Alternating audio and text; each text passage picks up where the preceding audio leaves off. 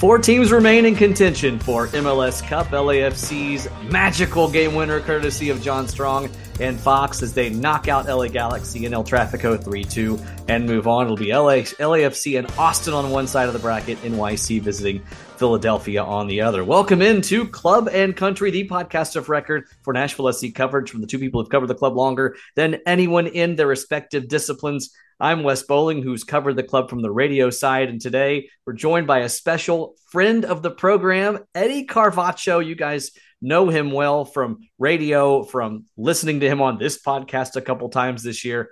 Eddie, thanks for coming and joining us. No, thank you so much. I appreciated the invite. Thanks for joining us. It's great to have you here. For those who are not familiar, for the very few people who are not familiar with your MLS pedigree, tell us just a little bit about your background. Well, my first MLS connection was back when I was playing, back in 97. I was playing for the Atlanta Ruckus in the A-League, and that was the many early years of the league where goalkeepers could float. We were almost like free agents, and teams could, if they were in a need of a goalkeeper get injured, rosters in the MLS were reduced. You only had two goalkeepers, and when one went down, who do we call? So I was one of those guys, and I was very blessed and fortunate that Columbus Crew actually called me a few times up to join. Never got to play. I was backing Brad Friedel, believe it or not. Oh, wow. So didn't get to play, but I will come back and play for my club, the Atlanta Ruckus in the A-League. So that was kind of the first connection with the league. And then karma and how the universe works. In 2005, I get a call from Greg Andrulis, who was the head coach from the Columbus Crew and an assistant when I got called up, and he said, "Hey, I have a assistant coach position. Would you be interested?" And I'm like, "Okay, when do you want me? When? Where? Let's go." So I joined the coaching staff in 2005 with the Columbus Crew all the way through 2008. I was 2006, actually. Greg was let go, and Robert Varzija and myself, we became the caretakers of the Columbus Crew. I was doing back then there was a reserve league, which now is MLS Next Pro. So, man, I was immersed in it, and I loved every minute. I got a chance to work with Sigi Schmidt. Sigi came and took over the team, so that was an experience itself. Rest in peace. And then I moved on to the front office. I did a little self-reflection time, the mirror, and it was time for me to spend time with my family, and the kids were growing pretty fast. So I leave the coaching side and I go into the management side of the club, and I built a multicultural department for the club and basically wear all 9-10 hats. And then I moved on to be the same role as a director of multicultural with the FC Dallas. So spend several years in the league and getting to know not only from a player or a coach perspective, but also from the management side of things. So have a little bit of perspective that I was able to carry. Even I was doing the radio for Nashville SC this season, which there was a lot of great questions. And sometimes you step outside the lines and you get a perspective from a coaching or a management side. Mm-hmm. So really excited to be here. Thank you. And every aspect of our prep was peppered with these very humble but very humorous to me, like mentions of famous MLS names. Like you talk about 6 degrees of separation. I think Eddie's within maybe 2 degrees of separation with everybody who's ever played or managed in this league. Right there, you've heard Sigi Schmidt, one very successful MLS manager after whom the Coach of the Year award is named, and Brad Friedel, somewhat less so successful in New England. So great to have you along. And on this episode, it's going to be primarily a mailbag-driven edition of the show. We're going to talk about NSC's potential off-season moves. Is it a make or break next few months? Which forwards would we like to see in gold? Is there anybody in the league that maybe is going to be changing shirts and playing for Nashville SC, a la Teal Bunbury, CJ Sapong, these in-league moves? Could they make a difference? And who would be on the Hatch show print for our ideal concert at Geodis Park? Lots of good questions and great discussion today. But first, Club and Country, of course, is sponsored by ML Rose. Eddie, we plan to actually meet at ML Rose soon to catch up over lunch. It'll be your first time, I understand, at this restaurant. So I got to ask you, what do you look for most in a good sports bar? There's the hierarchy of needs, right? Whether it's a good beer list, good food, ambiance, TV location. What is it that you think is your top priority when you're looking at a good sports bar? Yeah, that's a great question. And I'm just thinking the first thing, obviously, it's food. But then I was thinking the sports bar. Wait a minute. So the ambiance, when you walk in and you get a sense if you're going to a sports bar to eat, obviously you want the food. And by the way, you've been raving about their burgers at ML Rose. So every time we talk, I always say, well, let's go to Melrose. I want to taste that burger that you keep telling me is delicious and is great. So we'll make the time to do it. Yeah, I was thinking the ambience, make sure there's tons of screens, TVs, and Mm-hmm. make sure there's multiple sports. Sometimes I love other sports, but it's I love the mix when you walk in and then all of a sudden there's football or collegiate football and there's baseball and there is soccer and there is dodgeball. I don't know, or golf or to have a mix of those. I think it adds a really great ambiance of the diversity of different sports, and it's great to see people just gathering in some of the TVs depending on which sport they're following. So yeah, for me, those are the two things: the ambience and the food. I can't speak to the dodgeball viewing experience at ML Rose. I can say I was at ML Rose recently for the Tennessee Alabama game, wearing my orange shirt today. Ooh. Still hadn't gotten over that win. And there was a sign under one of the TVs that said, "On game days, this TV is reserved for Predators, Titans, Tennessee Vols, and Nashville Soccer Club." I love that. You talk about Yeah, variety of sports. You right, talk about the viewing experience and the right, dependability that right, when you go to the 8th Avenue ML Rose, your team is going to be on if they're playing. One time, my wife and I went to an unnamed other sports bar in town that it was during a Preds game, which is a regular season game, but still right. we expect the hometown hockey team's going to be Sure. on. It's like a Wednesday night in February. There's nothing else Yeah. happening.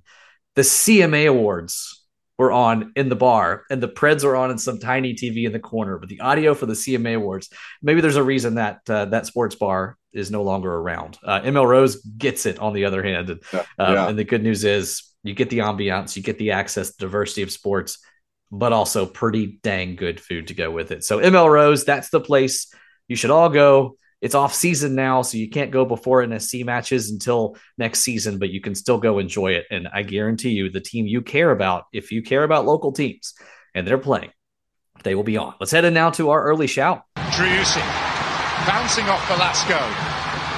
And on he goes! And scores! By the goalkeeper's flailing glove! That Sebastian Driussi goal, courtesy of ESPN, is called by friend of the show, John Champion. It's Austin and LAFC in the West, NYC and Philly in the East. So a 1-2 battle on the West Coast, a 1-3 on the East side of things as Philly knocked off Alistair Johnston in Montreal. Eddie, any surprises among these final four teams? I know things kind of went chalk, but anybody that you're a little bit surprised to see in this position, and anybody besides Nashville that you're disappointed didn't make it this far? It's looking at it, and I got a chance to catch a little bit of the games over the weekend and actually even the second rounds. And, I'm the story behind NYFC, NYCFC, sorry, is quite remarkable. It's interesting. If you think about it, if you go back to the body of the season, and of course, being involved with Nashville, we were actually on the west side, so maybe didn't pay much attention to the east. But it wasn't a club. It wasn't a team that was like, oh my gosh, this team is absolutely just on all cylinders. They're doing fantastic. They were somewhat of a sleeper, throughout the season. Then they snuck into playoff time, and I watched some of that Montreal game, and they were incredible. I mean, it's almost like they know how to peak at the right time. Mm-hmm. Certain players, they got some of those players were injured. They're coming back at the right time. The interim head coach has done a fantastic job of the chemistry and gelling. So I'm a little surprised that they are there. Not that, and a little surprised in Montreal. It was a 3-0 game, a 3-1 game actually. So more of a surprise that they snuck into the conference championship. I thought Montreal was, I love watching how dynamic and fast and how quickly they can get into the attacking third. But I think experience came. It showed into the game on Sunday. A New York team that more experience, more balance, and of course their DPs showed up. Right? So it's one of those things that you look at how far they can go. I mean, they did it last year. They are in very familiar territory. They went to Philadelphia. They beat Philadelphia last year, and they won the thing. He won the cup. So it's like that's an interesting that. And on the West side, it's great to see 1-2, isn't it? It's fun. It's going to be fun. It's going to be, and especially, just from a casual fan looking at that matchup, right? And you hear all the names and all that. On one side, I don't like the attitude of Joshua Wolf. I just, being a witness or really close to being him, being on the sideline, kind of between two teams and listening to him. As a match observer, you're referring to for the two right. right? The year before, I worked for MLS as a match director, game director. So my role was really make sure that if it was any kind of discrepancies or anything, that it would be worthwhile documenting for the committees and for everything else, right? For the discipline committees, that they had someone representing from the league, or they needed to have a massive complaint that could come to me. Anyway, I got to observe a lot of these coaches. Joshua Wolf was absolutely a pain in the neck, borderline disrespectful in the way how he treated. But it's almost, and then I think we talked about it in when we saw Austin, right? The DNA of the team kind of reflects on that. There's kind of like in your face type of attitude, kind of, what are you doing? And you're like complaining, and on top of it, very passionate.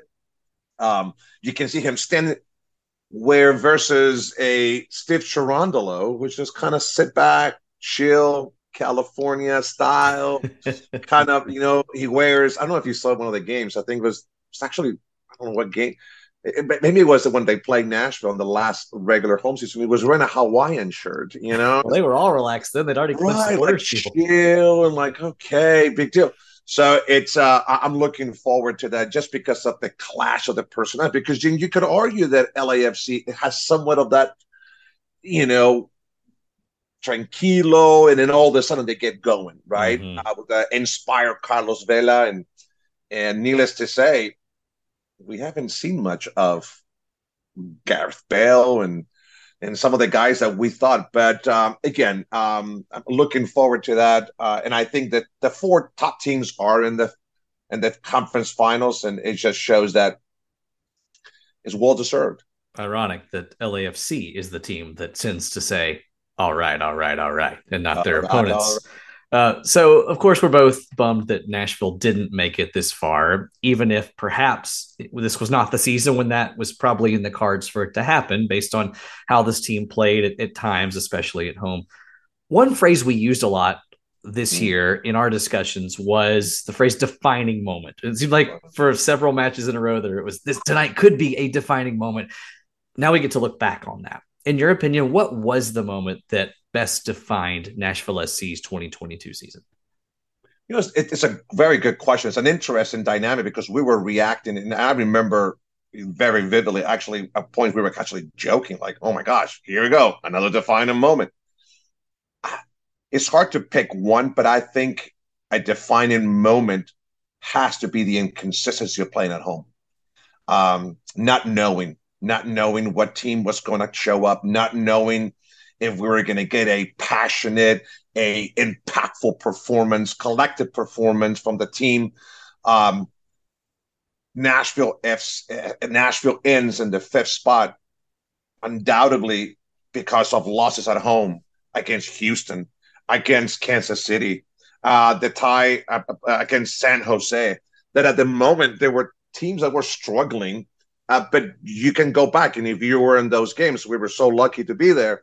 Not inspired, and we always said, well, there is a lot of season ahead, but we always also say, gosh, we gave 3 points away. They're going to come back. That's going to come back and bite us, and it did. It bit Nashville because playing at LA, the guys in LA is probably a different game if you play at home. Although we can argue, right, that playing at home, again, defining moment Yeah. for the entire season, not being able to establish themselves as that we're unbeatable at home.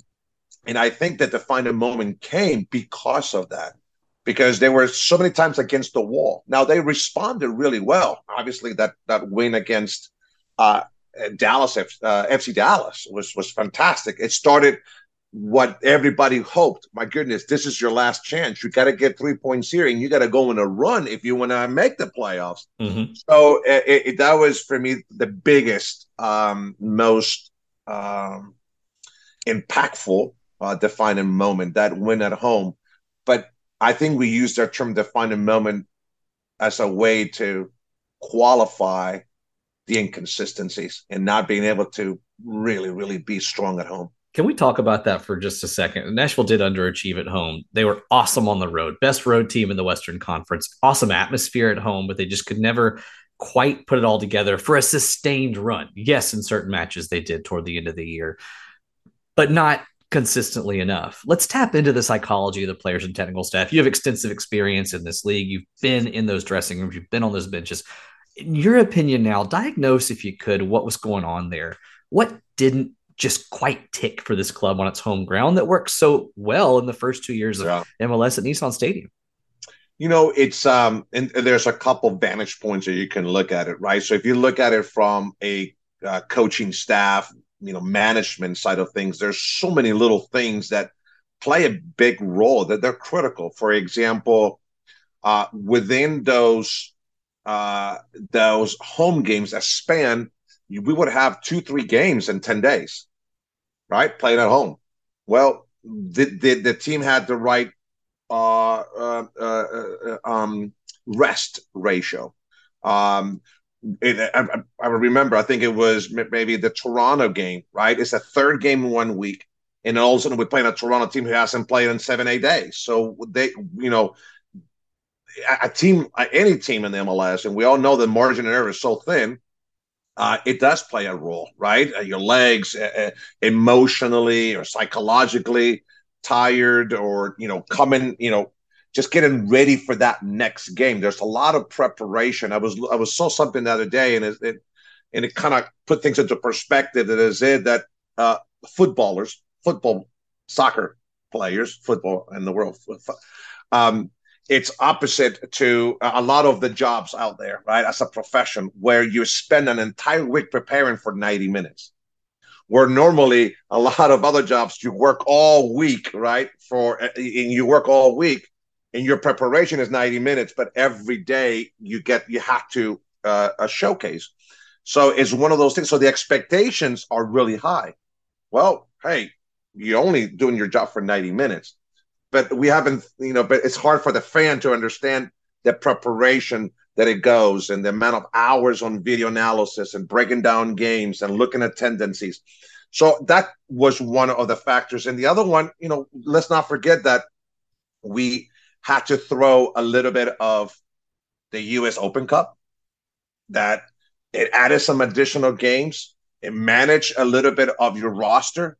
That the team had enough depth, and that's another situation to look at. So I think, when you look at all that, it's a situation where, can a team look ahead to the next game? So with all that said, you have players who are trying to get ready for that next game. And then, although as nice as it is to play at home, it comes with an additional level of stress and pressure. You're at home. You're supposed to win. And then as an entire organization, you have built such a great environment. Those fans were absolutely dynamic and loud and really added to the whole experience, right? Well, we're all waiting for you now. You're supposed to perform. And then all of a sudden, it's one little thing here, one little there, an injury there.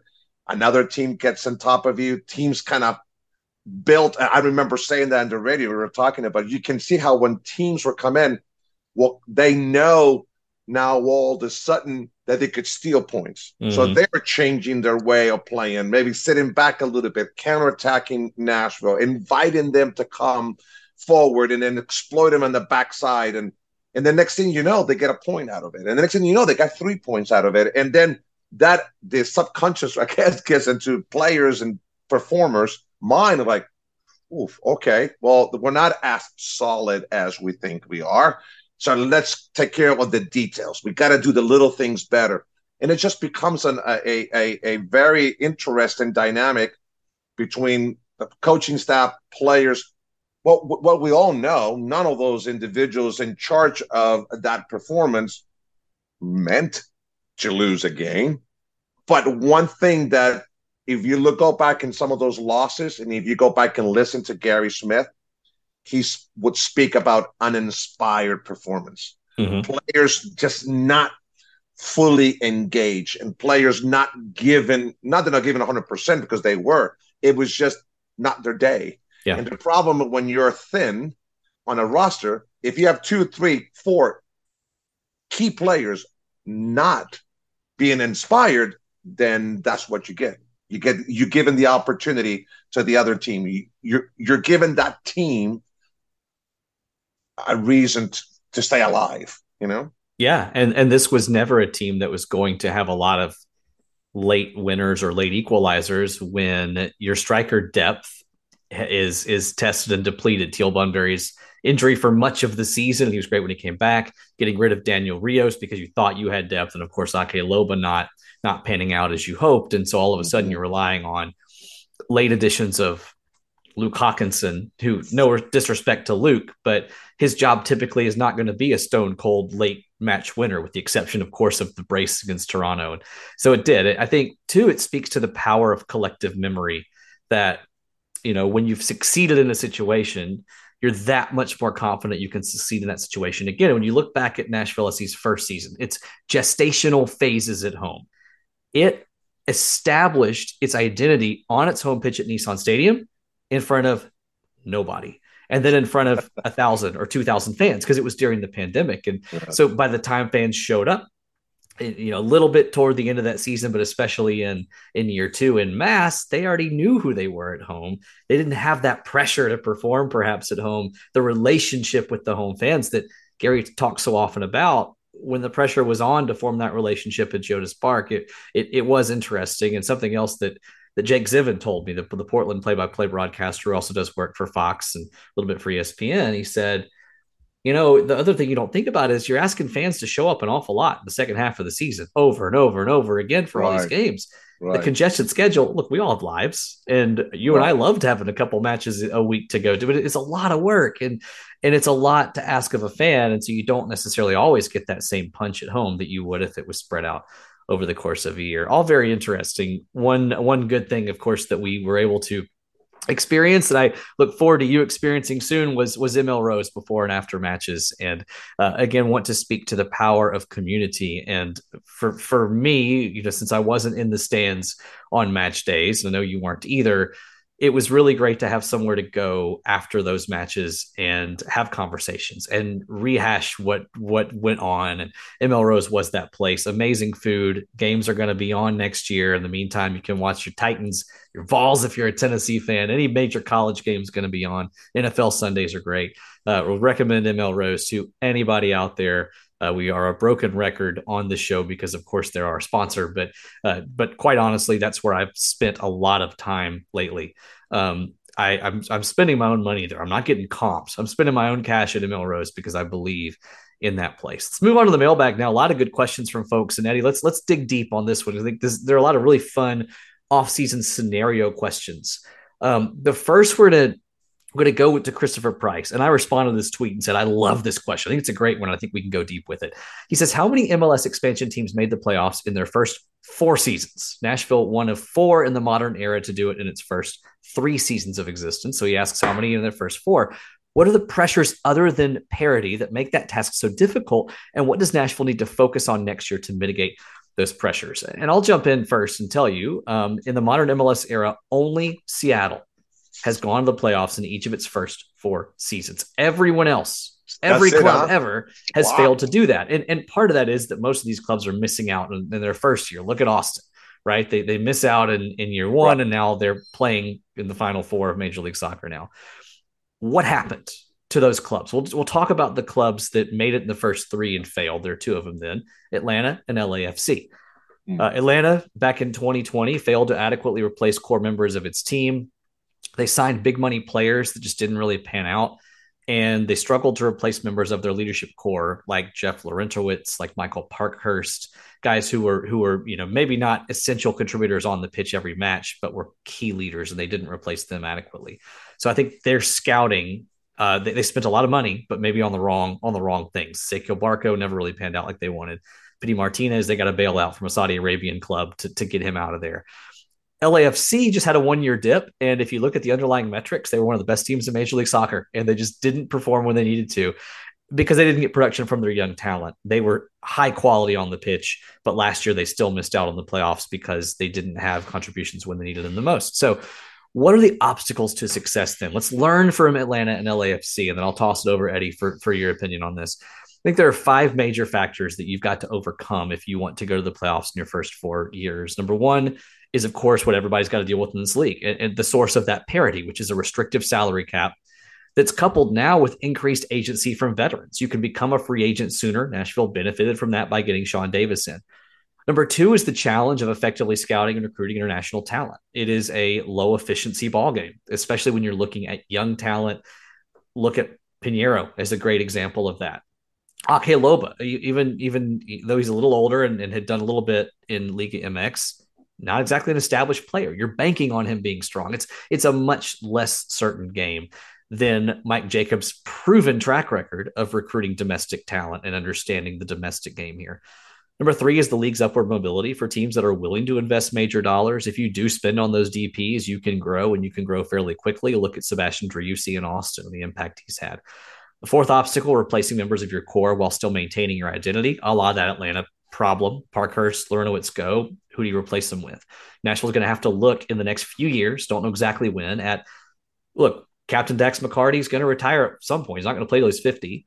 Anibal Godoy, another guy who, again, we hope has good years left in him, but he's on the latter half of his career. And then finally, tactical evolution as other managers figure you out. And we saw some of that with Nashville, I think, this year. Gary Smith is a resourceful manager, but there were moments when, Eddie, I think other clubs saw what Nashville wanted to do. LA Galaxy knew Nashville wanted to sit back and counter. They did the same at times, and they forced Nashville to have to be creative with the ball, and Nashville wasn't ready. So what does Nashville need to do? Let's follow those 5 challenges above, and then I'm going to get off my monologue and let you actually talk here. No, this is great. Increase veteran agency. So that's number 1. Take advantage of it. Selectively sign impact free agents using Mike Jacobs and this scouting staff's renowned domestic evaluation capabilities. In terms of international talent, I think this has been a bigger challenge for the club. Hani Mukhtar coming in, Randall Leal, both amazing pickups who have been core to this team's formation, but you have Yonder Cadiz, you have Ake Loba, you have Pinheiro, you have examples where they haven't hit. You're going to miss. Again, it is a low efficiency game for everybody. It's not a uniquely Nashville problem, but they really can't afford to miss on the next DP. If they do shed Ake Loba, they're going to probably have to invest more in his replacement if the budget's there to ensure, to the extent you can in this crazy game, that you're set up for better success than they had with Ake Loba. Replacing members of the core, I think, they're going to have to phase in new team members and get into supplementary mode instead of rebuilding mode, like Sean Davis, like Teal Bunbury, where you're, as you're moving forward, you're to use the Air Force metaphor, you're refueling in flight. You're still on the move, but you're restocking rather than parking the airplane and taking it to the hangar. And then finally, tactical evolution. I think Nashville, again, needs to bring in the attacking talent to make them the brighter team they aspire to be, a team that can possess and pop. And Hani Mukhtar's talked about that here in recent days, that, this team needs to do more on the ball and not just rely on being a team that, they can be bright at home, but is set up to counter. I think that's going to take some tactical evolution as well as some talent evolution. That was 5 minutes right there, Eddie, but anything brilliant. Anything you want to touch on or add to or disagree with in that? No, I think you're right on. And again, it shows the complexity of this league and how the target is always moving. Needless to say, it's no different than the Bundesliga or the Premiership. The difference there is your salary cap. The difference there, the richer gets rich and the poor gets poor. And then all of a sudden, in some of these leagues, you just fight for survival so you can continue to get the broadcast money. MLS is different, structured so differently. That's why it's such a interesting conversation. But I think when I was listening to you, the one word that popped into all of this, and then maybe it helps a little bit, it's value. At the end of the day, it's finding the value. So, good example, you mentioned Akaloba, right? The value was there in the evaluation, no doubt about it. How much did we pay for that value, or that perceived value, versus what you actually obtained from it, right? But you can only evaluate after the fact. So you could quickly say, well, we missed on that one because we didn't get the value of what we pay for this player. And so, okay. But you can very quickly, even within that same roster, let's talk about Schafferberg. There's tremendous value. Absolutely. Because of what you acquire the player or what you're thinking. I know there is this clause that, probably he'll get signed on a permanent basis with the club, but it's because of what he showed, the value of it. But players are like commodities, right? They go up and they go down in value. And so that's why the difficulty, those are the challenges, because we could also argue Hani Mukhtar. When Hani Mukhtar was signed by this club, did we know his value? Really? We didn't know. We knew that he was playing in Scandinavia. Okay? So is that a good pulse that if you succeed in Scandinavia, where was he? In Norway or Denmark or Sweden? Denmark. Yeah, Brøndby. Denmark. Right. So he was in Denmark. But it took Hani Mukhtar really 2 years to really flourish. But the value now has been exponentially paid 10 times. Yeah. Well, he got rewarded, and he's got now a DP type of contract. But that DP contract is still less money than if you go right out and get a DP at the $5, $6, $7 million range, right? So it's one of the toughest things for this league. And then I think it goes all the way down to, again, from a managerial standpoint to players, is that how do you hit that right value? And sometimes you luck out and sometimes you don't. And the last thing about, you mentioned that more of that experienced player.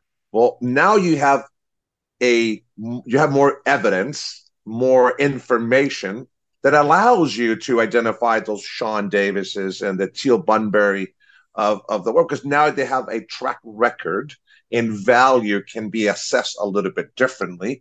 And then the risk rate gets reduced because you kind of now know. But on the flip side, are those players going to be instrumental in moving a team from the middle of the pack to the top of the pack? Mm-hmm. Because at the end, they are blue-collar players. And there's an expression, right? They're piano carriers. Oh, yes. Perhaps not piano players. So it's one of those things that within a roster, you got to have that mix. And it all comes down to how you evaluate, how do you assess value.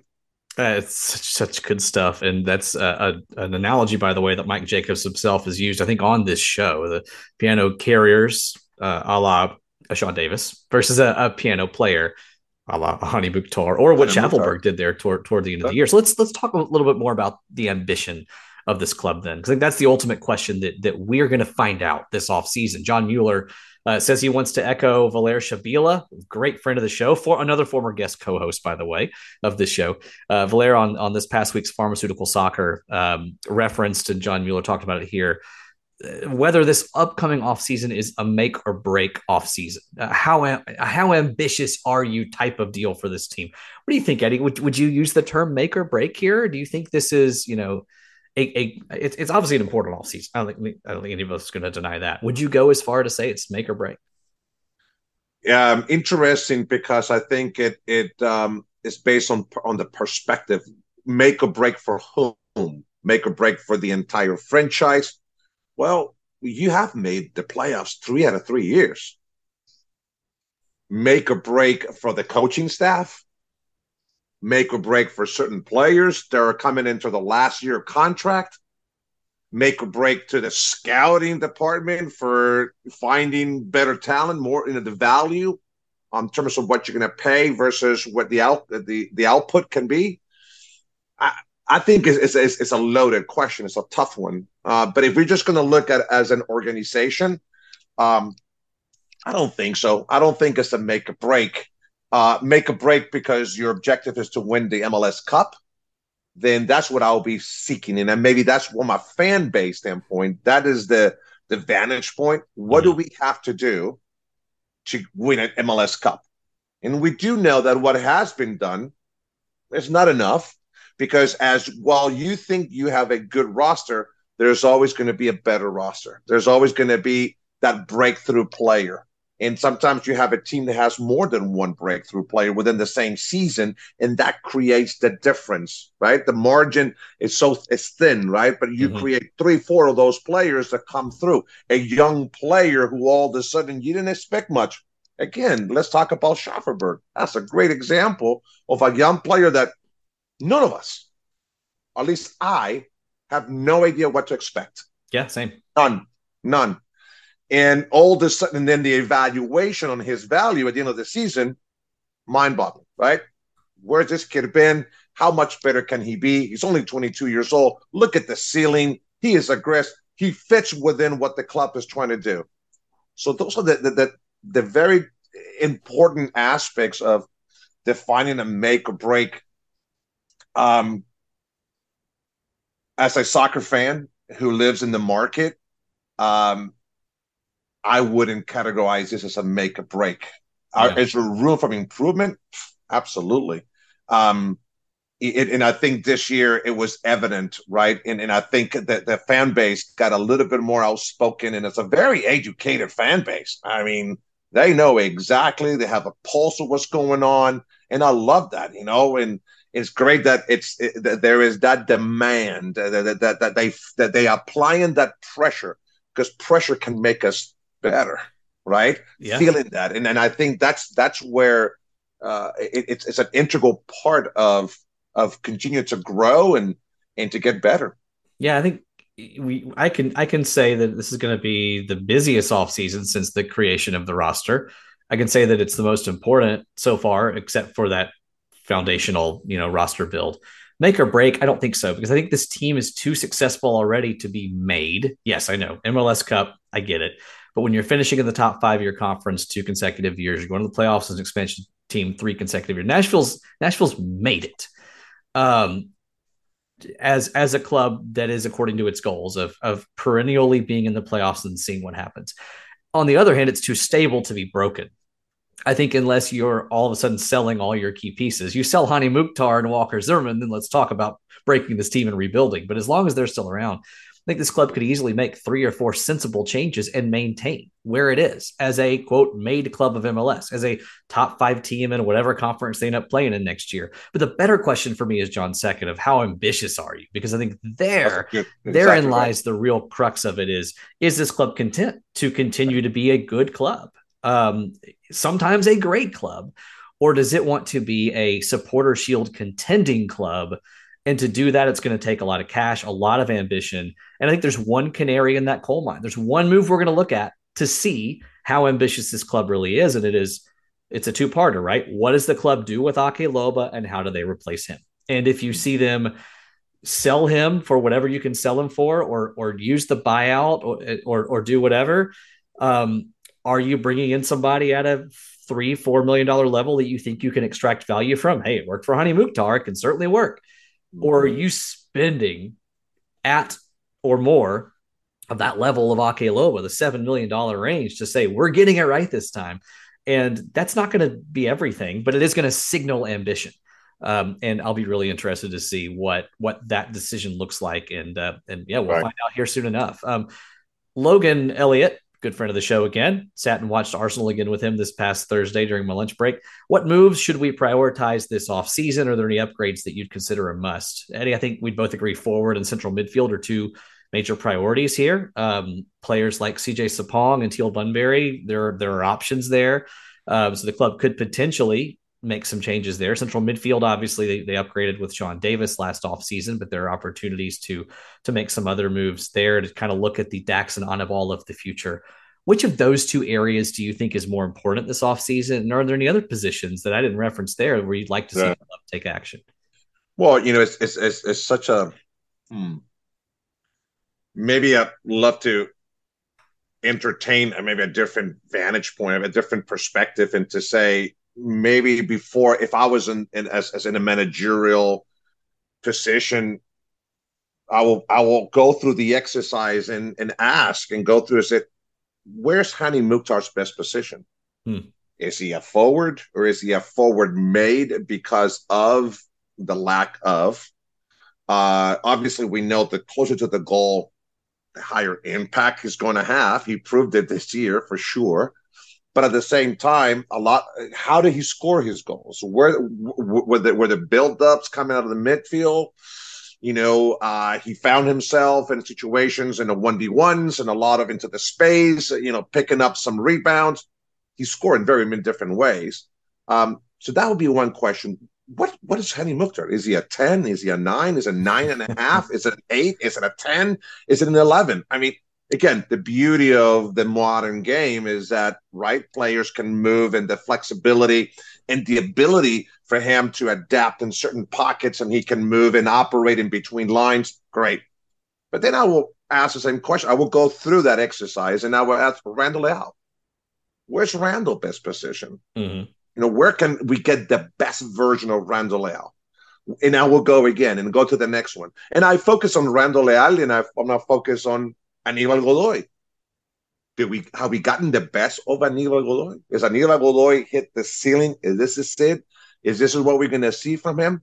Because those are international players, right? You have international slots, and they might be playing on a green card. I'm not sure, so my apologies if I don't know the structure of this roster 100%. But it begs the question of, how do I look at things? So that's what I would do. I would take a step back and I would look at that, because I could argue that we need probably an attacking midfielder if Hani is going to be your first option as a forward. In certain situations, we saw how Gary Smith moved from that, 4-3-3 to a 3 from a 4-2-3-1 to a 5-3-2, and so there was a constant several formations and so forth. But at the end of the day, is that what positions can give you? We can definitely say, yes, we need someone who can help Hani Mukhtar score more goals, to be a better partner. That forward who can score 10 to 12 goals a season, they're out there. An attacking midfielder. Do we need another center back? Do we need a left back? Do we need a goalkeeper? The conversation of goalkeeping, it was pretty active right through the middle of the season, remember? And fans were so upset, or fans were great. And so Joe Willis lived this high and low, and then ended in a really high. I mean, obviously, he grew this season as well, and that's what you always want to hear from a goalkeeper, to continue to grow and be better. But who is the backup of Joe Willis today? So there is a series of moving parts. But again, I would do the exercise to try to identify some of my key players. Mm-hmm. How long is Dax playing? How long, does Schafferberg really, have we seen is this it, or there's more in there? Shaq Moore got called into the national team kind of fitness. Okay, is Shaq Moore going to be a better version of Shaq Moore? I'm looking forward to that international type of caliber player. Yeah. Not that he didn't do well. I thought he was fantastic. No, but he'll be established with the club now. Established with the club. And the other thing is, what are you evaluating against? So without mentioning names, but it's the same thing that we use when Schafferberg came in and earned a starting spot. What was the impact of Schafferberg for Alex Mule, for Hackinson, for Washington? Players who could play in that role, and they're going, whoa, now that's the standard. That's what I need to strive. That's what I need to get to. Is there another layer for Shaq Moore? And who did he replace as that right back? Well, now it's time to leapfrog, to continue to leapfrog in that next. Because again, ultimately, you need those players, those core players, to have better performances consistently to reach that next level. And if they cannot do it, and if you look at the bench and there's no one who can do it, then you got to go find and buy them. Okay, so who can do it then? Payancito asks, is it too early to ask Tim for an exhaustive list of realistic forward prospects? And we'll get Tim on here and give his opinion. No Tim this week, of course, but Eddie, is there a forward in this league whom you identify as A, signable for this team, and B, a good fit on this roster? Knowing that I'm not asking you maybe to name an MLS name who's going to come in and score 20 goals and transform the club, but somebody who could be a CJ Sapong or a Teal Bunbury, a complementary piece that ends up becoming a member of this core.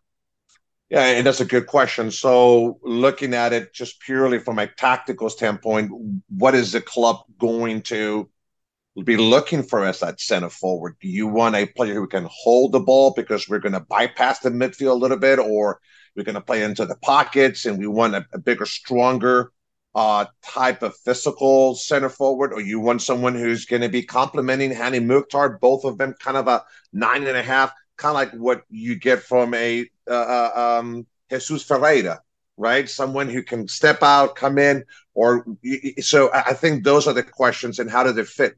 Or do you just go get the guy who's going to bang 10, 12 goals for the season? And with the upside of maybe he does scores 15, 16. There are not many of those, but on a consistent basis.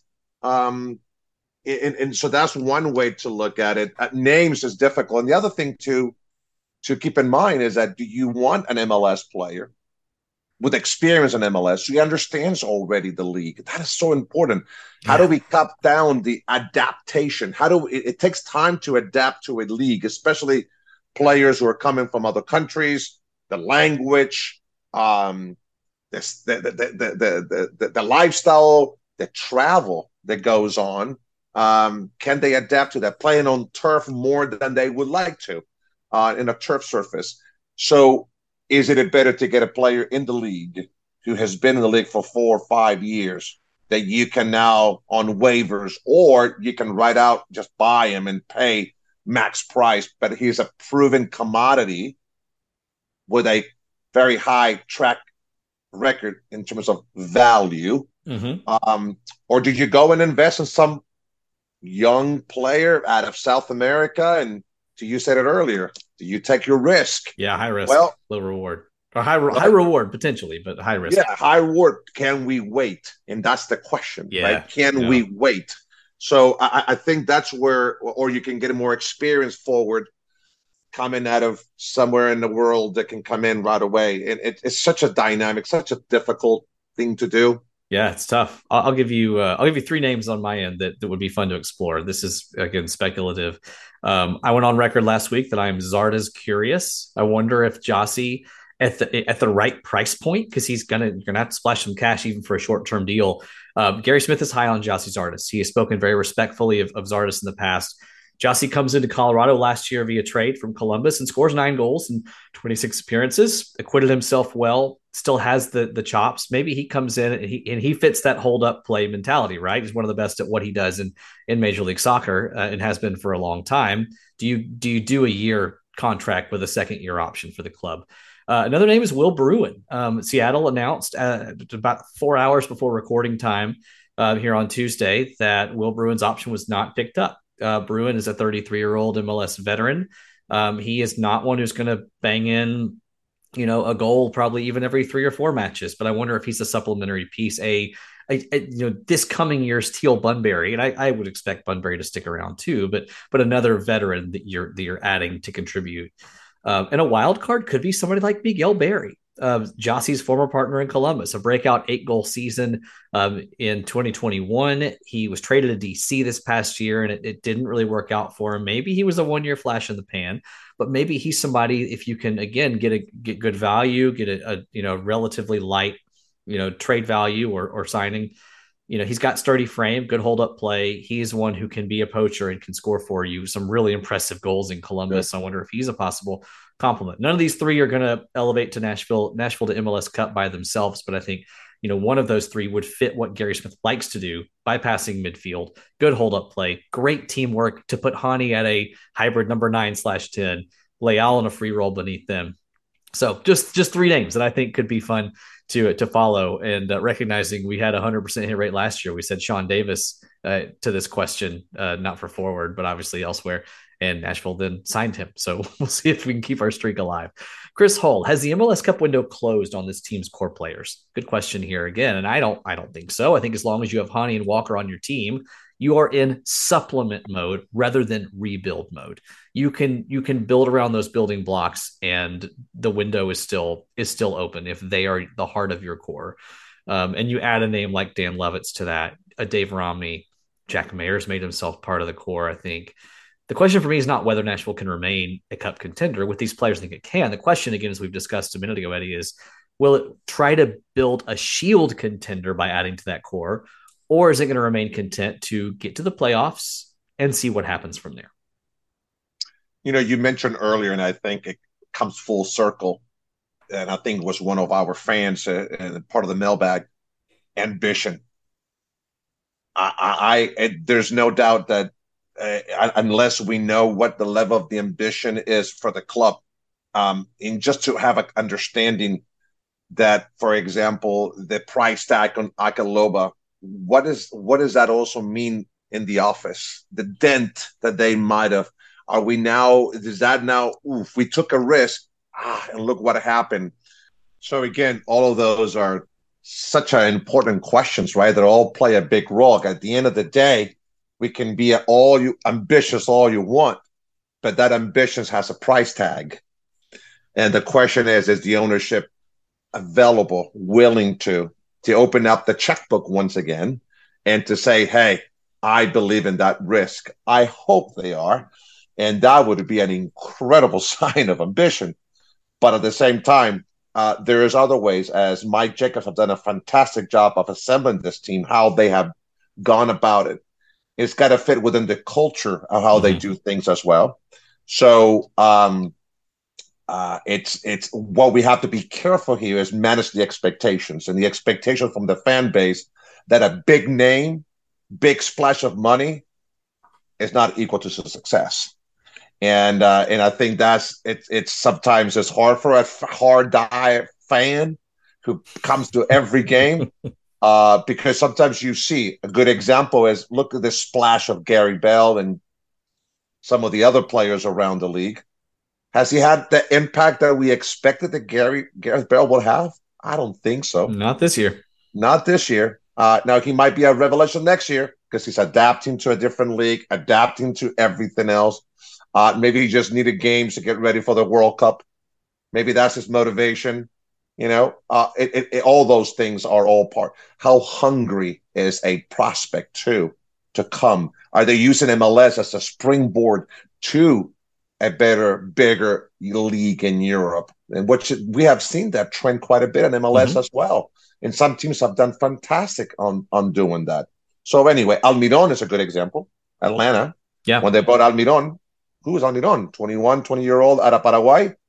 And look at now playing for Newcastle. And look at the last 4 or 5 weeks. An amazing scouting job by Atlanta there. And the problem with Atlanta was replacing him and still being successful, reinvesting that cash.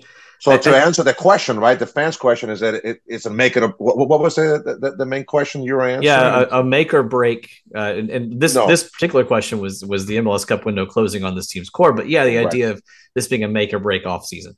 Right, exactly. So full circle, evaluate your roster, see what players have hit the ceiling, which ones are the ones you can be very creative, and are you willing to open your pocketbook once again? Can you get value for Akaloba? Can you get something out of him? That's going to be another question, right? It's all part of the equation. Yeah, and he could just end up being that sunk cost that you say, all right, we'll write him off. And maybe they subtract his salary of almost $2 million from whatever transfer budget they have in mind. Who knows? But it'll be interesting to see for sure. All right, 3 fun questions to close out the show today. The first is going to be from Finn Breland with us. I'll add the word reportedly here because it's not been announced by the club, with Nashville reportedly or possibly shifting back to the Eastern Conference next season. Again, not confirming that here, but we'll treat it as a hypothetical. Right. Is there a team in the West that you see Nashville keeping any kind of rivalry with, or are we content to go back to our Cincy and Atlanta hating ways? And I'll add one more thing. Let's add Orlando and NYCFC to that list as two clubs that kind of formed organic rivalries with this team. What do you think? Anybody in the West that you're going to say, maybe there's some holdover angst there that'll be fun when Nashville sees them once a year? It's a good question. I just don't think that. I don't think so. I don't think there's a team that we created. Maybe, perhaps, if there is a storyline because of Austin. That's where I was going. Yeah, depending on what happened with the MVP, which, by the way, wow, what Jeruzzi has done in the last two games of the playoffs. That voting's done, huh? Yeah, I was going to say that. Thank goodness, right, for the prospect of Nashville having their MVP this season, because she was absolutely MVP instrumental on the win on Sunday. There's no doubt about it. They had a brace the weekend before. Yeah, and exactly right. So it's just it's incredible. So maybe that because of what it means, but I love the Cincinnati one, and I like the Atlanta one. The Atlanta one is the one that's been probably the longest, right? Is Charlotte Cincinnati getting back to USL technically, but Charlotte I think develops next year. I think that's one that can really develop once you see them more than once, and I hope it does. I mean, Nashville and Charlotte are still 6 hours apart, but it's a neighboring state. There's an area probably where there's some mingling of fans there. Two similar cities on the rise. I see that definitely growing next year. Yeah. All right. Question number 2 of 3 here. John Mueller. Love this one. If you were designing the new away jersey, what would be a must in your design? Do you stick with the acoustic blue here, or you think you do something a little different, Eddie? Acoustic blue. You're talking about in terms of the color? Yeah, that navy they have now. Do you stick with that, or do you do something a little different in design? Yeah, I think it's time. Yeah, I love actually the piping on the jersey that it has. The what is that kind of the musical ups and downs? Mm-hmm. I love the piping on the side of the jersey. I would maybe change the color. The color, maybe a little bit of traditional, maybe a little button, maybe a little like a little color in it. And I think that might be something. A gold collar. Yeah, that'd be pretty sharp. That'd be something a little bit different, something that I can wear under a jacket and still go out. I don't know, something a little more dressy for that perspective. And I know sometimes players don't like it because it chokes them a little bit. That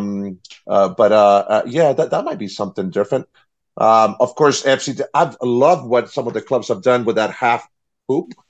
Now you're taking where I'm going. Yeah, Vancouver, a good look there too. With Vancouver, and then who was the other one the other night? I saw it and I thought it was really cool. And of course, they're throwing all kind of different colors and neon this and a little teal and a little bit this pastel colors that I think I like it because you can contrast with the hoop, right? So I'm all right. Here, see what you think about this one. Acoustic blue and white hoops with the gold side paneling. Okay, wait a minute.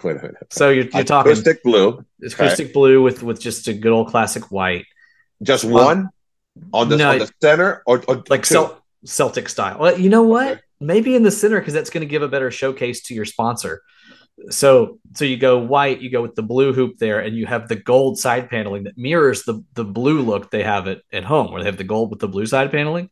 You do gold side paneling, and that's kind of your trademark moving forward with the sound waves. But then, a blue hoop across the chest. That's what it's sound wave. That was what do you think? Okay. Is that I'm not a jersey architect. So wait a minute. Okay, so you want one hoop, one hoop like Vancouver style, right? Okay, and then you have it. Then you want the stripes going down. Is that what you said? I want the side panel. So like they have panels. The blue down the sides for the home kits. Do gold down the sides for the road. That differentiates you from a Vancouver, for instance, who would have a similar scheme. I think that could look pretty sharp. I like it. Is it too busy if we throw a couple of stripes going down? Do it to one center and then stripe, and then solid in the back Ooh, solid in the back would look really good. That would with also a differentiate nice you from some number and Vancouver. just solid in the back, but the front has, I love I it. don't know, I love it. maybe. It sounds good to me. All right, last fun question. Jonas Park announced this week that Shania Twain will be their first ever concert. It's going to be in early June next year. Stooks be hugging is his handle, but today it's Stooks be rocking. As what would be your ideal concert at Geodis Park? Oh. Let me ask you, from a aesthetic, or from where would the band play?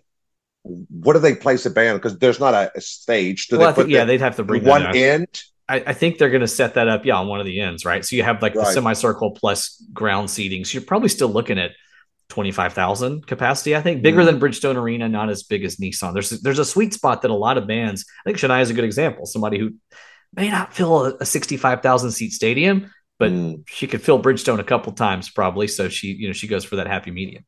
Yeah, that's a great question.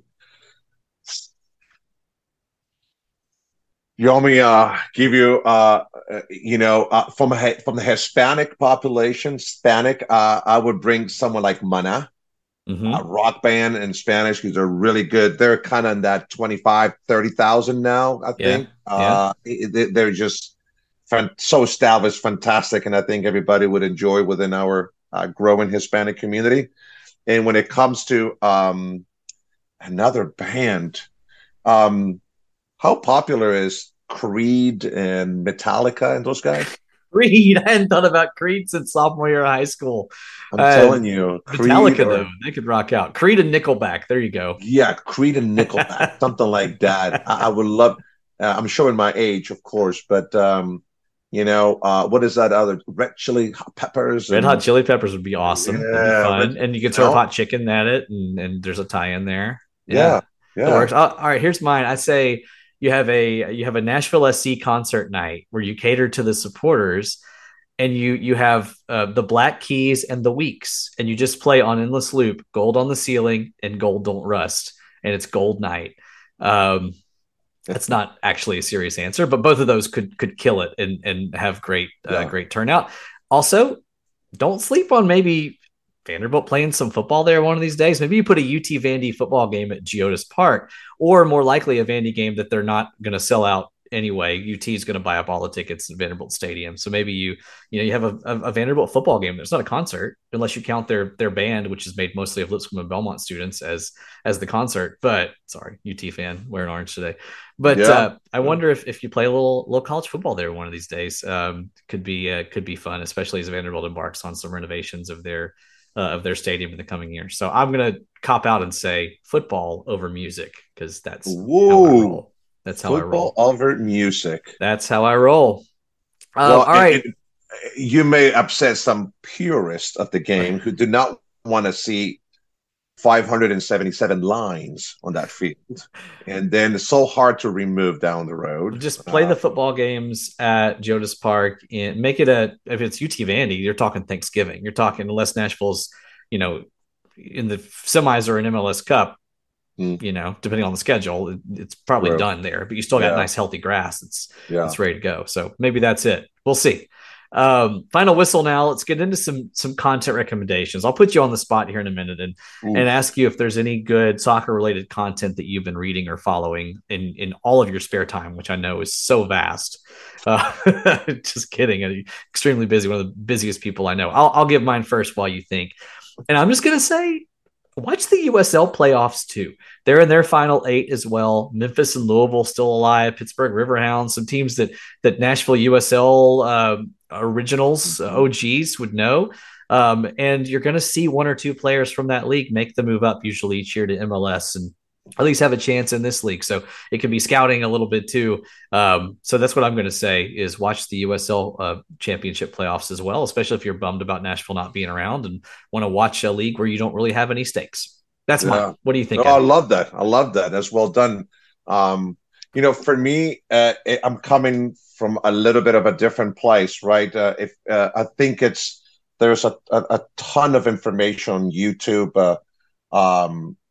with regards to coaching, to regards to formations and what different teams play.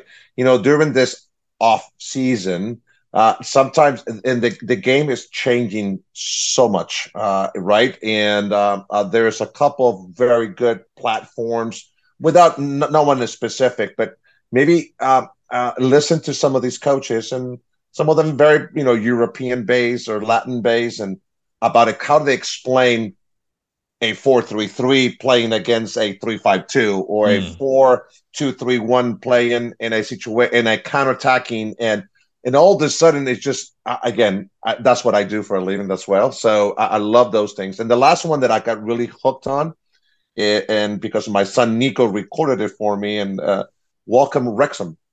Oh yeah, I need to get into that. Yes, and I've been watching it, and so far I'm really hooked. I love what community means, what a soccer team means to community, and what Reynolds and the owner McMenery have been able to do with that team and put it into a global stage. But there's they do a good job, and I'm only like on episode 9.